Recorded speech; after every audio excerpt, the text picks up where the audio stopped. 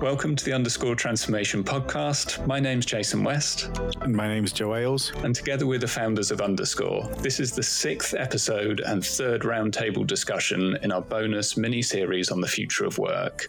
In previous episodes, our guests considered their organization's initial response to the pandemic, the long-term effects of digital transformation on the workplace, and the skills and capabilities that organizations need to develop to take advantage of all this new technology. So this week, we're focusing on buying skills and capability from the market. And our roundtable panelists are Mari Milsom, resourcing transformation consultant at Capita, Simon Brown, freelance HR transformation consultant, and in an unexpected twist, our very own Joe Ailes, co-founder of Underscore, and most recently program director at the Wellcome Trust. So before we dive into the discussion, let's do a quick roundtable of introductions. If I can start with you, Mari, could you tell us a little about your current role and a bit about your background? Okay, so I've been working with Capita as a transformation consultant for the last 9 months. I've supported them through the COVID-19 response from a resourcing perspective, and I'm now currently looking at their global operations with a view to sort of streamline and simplify them. Fantastic. And how tell us a bit about your background. What were you doing before Capita? So prior to Capita, I've worked as head of resourcing for a number of companies, including British Airways and AWE, which is the Atomic Weapons Establishment. So a big range of companies. I've also done significant transformation, including for British Airways, putting in a completely new fleet for them. Fantastic. So that real mix of operational and transformation roles in the resourcing space. Fantastic. Yep. Well, welcome, Mari. Thanks very much for joining the show. And Simon, if I can turn to you next. Hi, Jason. Good to be here. So as you mentioned, I'm a freelance HR transformation consultant, which I've been doing for 10 years now across a portfolio of clients and different sectors from automotive, professional services, medical technology. Prior to that, I spent 20 years in senior HR management roles with global organizations such as GlaxoSmithKline and the Coca-Cola Company. And as part of the HR transformations I've been involved in, we've done systems implementations end to end as well. So I've got experience with Workday and Oracle and SuccessFactors implementations.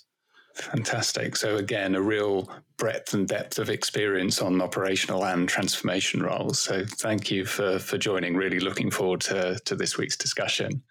And Joe, our listeners will be familiar with your dulcet tones. Indeed. But why don't you tell them a bit about your day job and your background? Thank you, Jason. So prior to establishing Underscore with you, I had in fact developed my career in HR. So I developed my HR career through the generalist route, spent some time in specialist functions as well and doing some specialist roles. But my focus in recent years has really turned to helping organizations transform their HR functions and leading large HR operations as well. So the topic today, HR capability, is something that I'm very, very fond of. Excellent.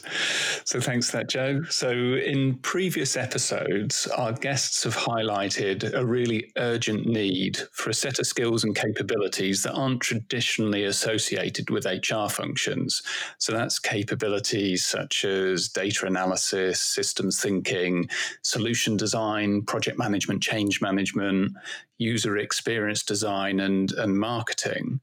But before we dive into the topic of buying in these skills from the market, I'd just like to check whether you've also seen a demand for these sorts of, let's call them digital business skills within HR. And if so, what's the driving force behind that demand?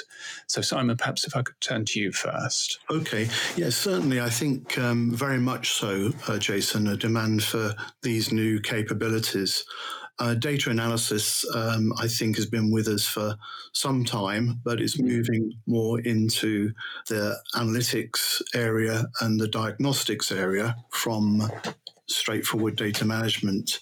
Systems thinking, I think we're now looking ahead when we're looking to implement systems or change systems and thinking about roles and security and GDPR. I think solution design is a fairly new phrase.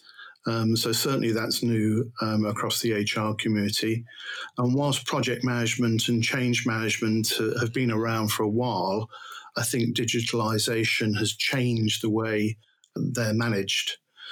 User experience design and marketing, again, I think that's increasingly important because one thing we've seen when we're doing transformations and we're doing digital system implementation is that the end user experience is key and the adoption to the new ways of working is key. And that really requires quite a lot of focus and effort. So, yeah, I fully agree with that comment there that these are new capabilities that are coming to be the fore in the HR space. And Mari, from your perspective, we're talking about HR here, but is this a kind of a broader demand for these types of skills in other functions, in other parts of the business? Yeah, absolutely. These skills have been needed by business for the last 15, 20 years, increasing demand. So certainly over the last 15 years, I've seen the increased demand for, say, project management from something that was barely used by a lot of businesses to something that's now an integral part of the business.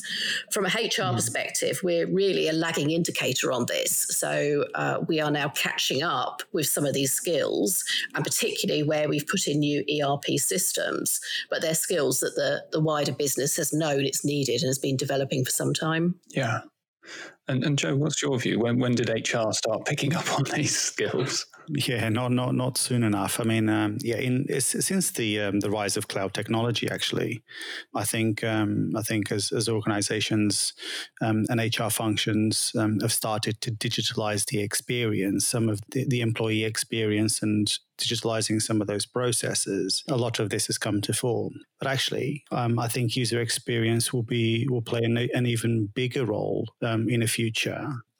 And I think we've talked about this before with previous guests as well, actually, in that organizational culture will be very much determined by employees' touch points. And now that individuals are working much more flexibly, the employee touch points, whether it's people processes, finance processes, procurement processes, have got to be really sort of provide that positive experience so that user experience will be much more important even going forward. So I've seen, HR transformation programs being dictated by the fact that actually HR functions or people functions wanted to, inverted commas, outsource some of its to-do lists to the line, wanting to simplify, in many cases, the HR functions processes. So I think organizations will have to take a very different view to employee experience and designing of those future sort of employee experiences, employee processes, because it's no longer about that. It is about providing that great experience, almost the type of experience that people have in the commercial world, the use of apps, etc. Everything's at your fingertips. The right information is presented to you at the right time. So I think that will become much more relevant post-COVID as well. Yeah. And so, Simon, as you look across your different clients, the different organizations that you've worked with over the years, how well resourced are HR functions with these types of skills and capabilities today? And are there any particular gaps that kind of stand out? I think it's a growing awareness of what's required. And I think, as Joe mentioned, very much it's been driven outside in. Because typically an employee experience would be outside of work to leverage the internet, to do online banking, to do online shopping, to source information through Google for themselves. And they have an expectation to be able to do that in the workplace. So HR clearly is responding to that, although at different rates, I think, depending on the technology that they're leveraging as an organization. So it's something that's evolving. Probably, as Joe mentioned, not quite as quick as we'd initially hoped, but there's certainly a demand from the customer, let's say, for this type of digitalization. And I think HR now working with managers to clarify roles and responsibilities from, the traditional HR, let me take care of that for you, to HR as an enabler and a coach, and a manager having the ability to do their own direct access reporting and their own transactions. Yeah, it does really change the role of the HR function, the people function, as managers. They take on more themselves and demand more. Yes, indeed. Yeah. And Mari, from your perspective, when you look at when you've been building up HR teams, well, what are the kind of the key gaps that you're looking to fill as you're hiring in members of the senior HR leadership team? It's interesting because I think it's changing quite dramatically. So in the past, HR would buy in through consultants or contractors the project management, the transformation skills, the analytics, and even some of the systems thinking. What's now happening is it's recognizing it needs those skills in its leadership teams on a permanent basis. This isn't something that they're going to do once every 3 years. HR is going to continue to evolve. I think it's a really interesting point that Joe made earlier about, and Simon as well, about employees actually how they want to access services like banking, like through Google, and they want the same from their HR services as well. And I think that on demand, available anytime, access, self-access to information is going to grow and actually go into other areas of HR. And we're going to see increased demand and increased control from people demanding where and when they actually work. Mm-hmm. And if an HR function is missing some of these capabilities, whether that's solution design or its user experience, what's the actual impact on the business? What does it matter if HR doesn't have these capabilities? It's going to be around attraction and retention of employees, because they're going to go somewhere where they can work in this way. They're not going to want to work with companies where they can't access information, access learning when they want to do it, in the place they want to do it, and work flexibly. I think if we think we're going to go back to people being prepared to queue up at a desk in a head office to get access to IT services, we're not. The longer we're out and working from home and working flexibly through COVID, the less people are going to want to go back to that restrictive way of working. Mm-hmm. Yeah, certainly. It's an engagement and retention factor, isn't it? Because if an employee has experienced that way of working, where they can be self-directed, they can access information for themselves, it really is frustrating if they can't access that immediately, or indeed have to queue. And again, it's that sort of banking analogy, isn't it, where we used to queue up, to go and cash in with the cashier. We then used to go to the HR department and wait till the HR department is available. Now we go to the portal, and we look for information for ourselves. So as people move and are mobile from organisation to organisation, that's an expectation now. It's almost like an entry ticket for employees. And particularly, I think, without sort of focusing anything around age, I think generationally it's become more of an expectation now as people have grown up using this technology from infancy, and therefore are massively surprised if that technology is not acceptable or accessible to them in the workplace. Yeah. You are listening to the Underscore Transformation Podcast. If you'd like a few more tools in your crisis management kit bag, why not visit underscore-group.com/CMR toolkit to hone your crisis management skills, lead your organization through recovery. And actually using technology to know your employees. Most of the new ERP systems enable you to gather information on skills, expectations, on learning needs, and yet we don't actually utilize that from a HR function. So rather than putting job roles out, or if a piece of work needs to be done, actually in the future, could we actually allow it employees to bid on a piece of work based on their skills that either they have or they want to develop, and thinking about the workforce in a very, very different way in order to give access to employees. Companies, the Tesco's, the Ocados, the First Directs really know their customers and gather lots of information and use that information to sell products, etc., to them. We have to do the same with employees now. They expect for us to come and find them and sell the opportunities to them. So are you envisaging a kind of a broader sweep of almost like the gig economy where there's fewer permanent roles and more gigs, projects and teams are forming around particular tasks? Yeah, and actually, even within your permanent workforce, that rather than expecting a manager or somebody in another department who can only see his immediate workforce, actually, if there's a piece of work you need done, why don't you put it out to the whole community and enable people to learn?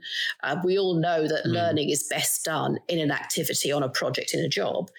Actually, how do you allow all your employees to access, or how do you access all of that information about your employees so that you can give them more opportunities? So it could be around the employee value proposition. Interesting.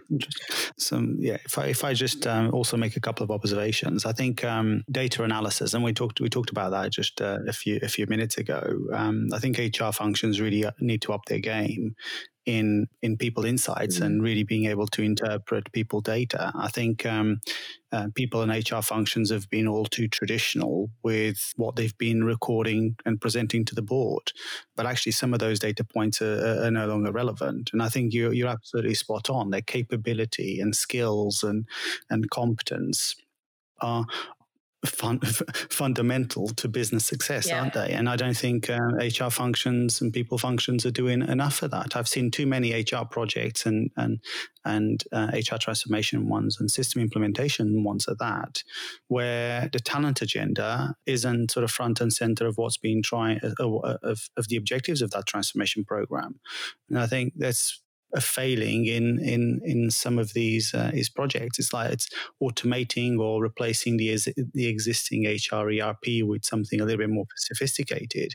But actually, what you're missing the point here. This is really about that consumer experience that you talked about. The Marks and Spencers, they know everything about you. They know what products you buy, the regularity of the products you buy, and yet we've got the capability to know that about the people that we employ, our colleagues, and we just don't do enough of it. And many organizations are actually struggling with issues or topics that perhaps in the depths of the business there's a capability or skill to get them out of it, but they just don't have the means of tapping into it.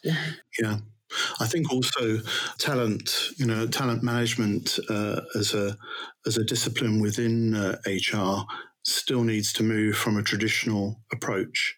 We need to move from succession planning, from organizational hierarchy to organize work and identify opportunities in a different way, as you discussed earlier, where the ability is to have projects and outcomes and for people to network, to bid on projects and outcomes rather than sort of linear or hierarchical ways of looking at work.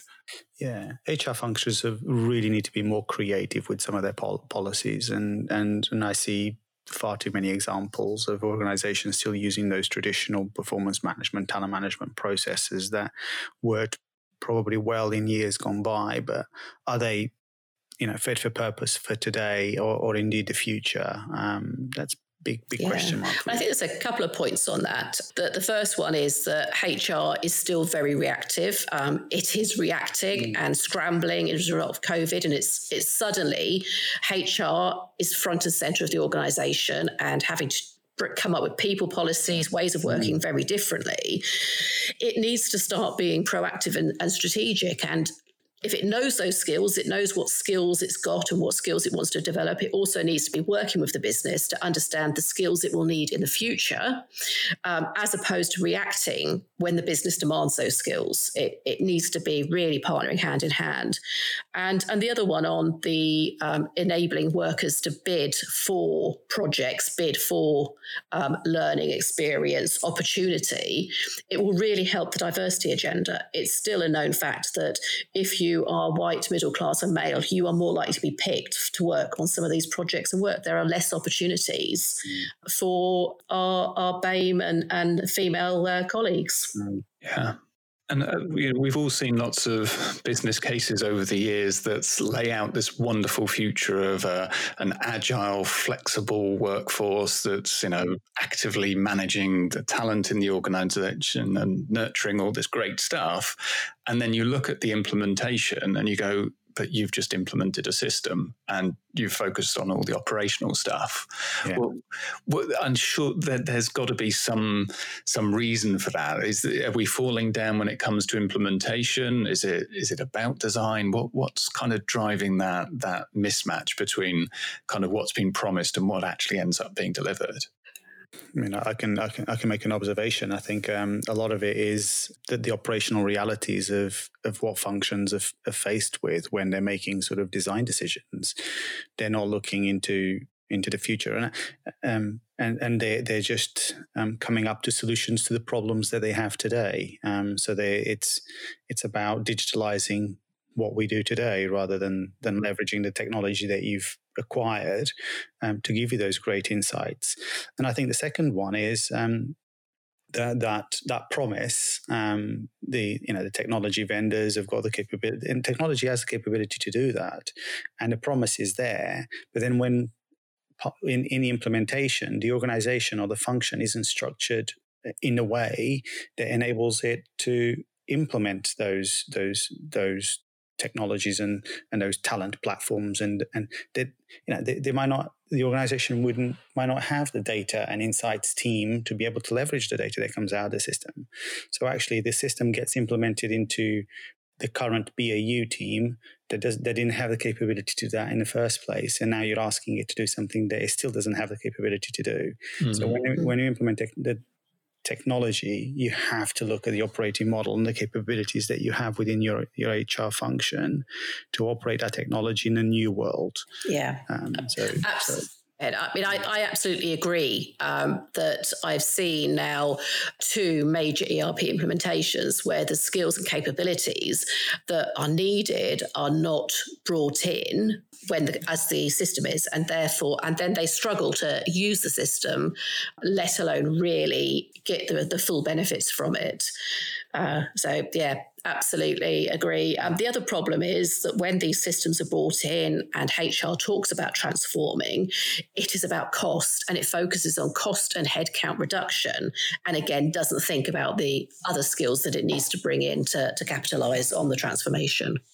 Yeah. So on that point of bringing in the skills, let's say you're a chief people officer, you've identified you've got this skills gap in your function and you need to buy in that capability from the market. But let's say you don't have either the time or the capacity to develop your people in-house.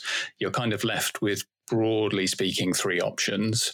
You either engage a management consultancy, you hire perhaps a small team of independent contractors, or you hire permanent staff onto your payroll.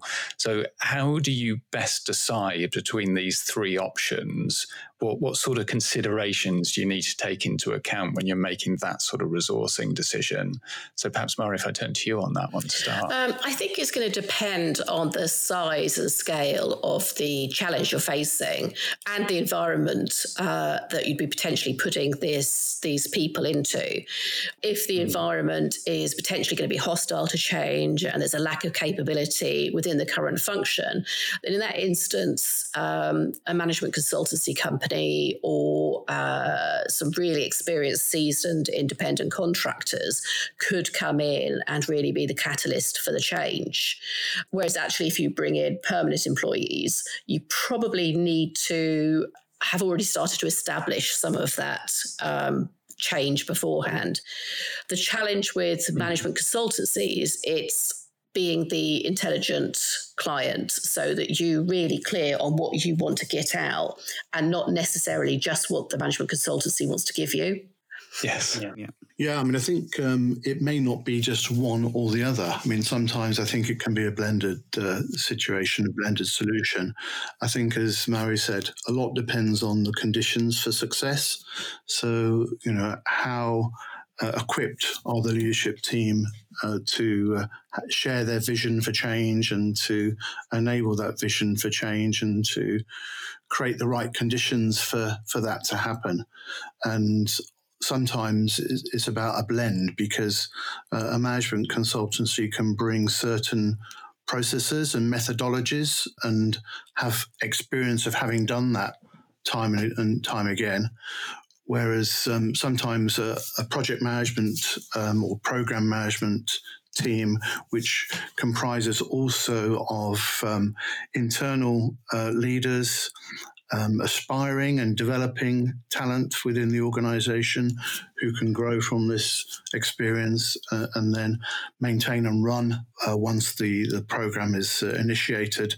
And then specialists, sometimes a particular specialist in a certain area can help bring that objectivity or that fresh thinking.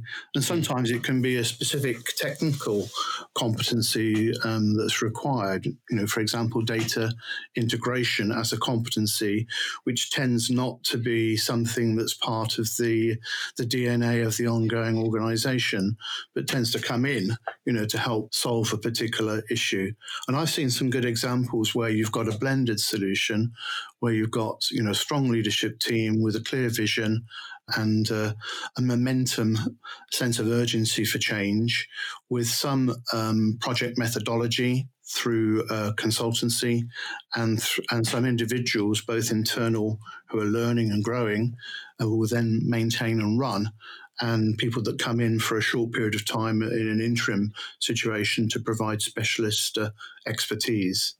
I've seen quite a few examples where that approach can work quite well. Yeah, absolutely. And I think we'd back up your thinking and your experience on that. I think having that blend of roles is really important, and being clear about how and what you're using the management consultancy for, and being that intelligent customer to Mari's point.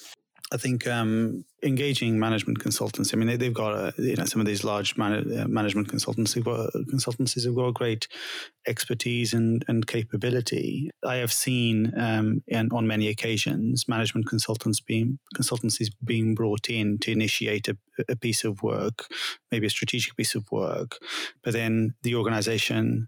The challenge is the organization doesn't have the capability to sort of drive that change after the management consultancy is left. And, management consultancies are there to they also want to make money. So they want to create a dependency on you needing them to sort of see through the work. So my word of caution is whenever you engage a management consultancy, be clear of what it is that you're expected to do. Be sure that you understand the effort needed internally to execute what it is that you're going to execute long after the management consultants have disappeared, so you don't have that dependency on them, and you've got sponsorship and exec sponsorship behind what it is that you're trying to achieve. I've seen far too many programs or strategic initiatives launched. They just lose momentum because the organization doesn't have the capability to drive it through.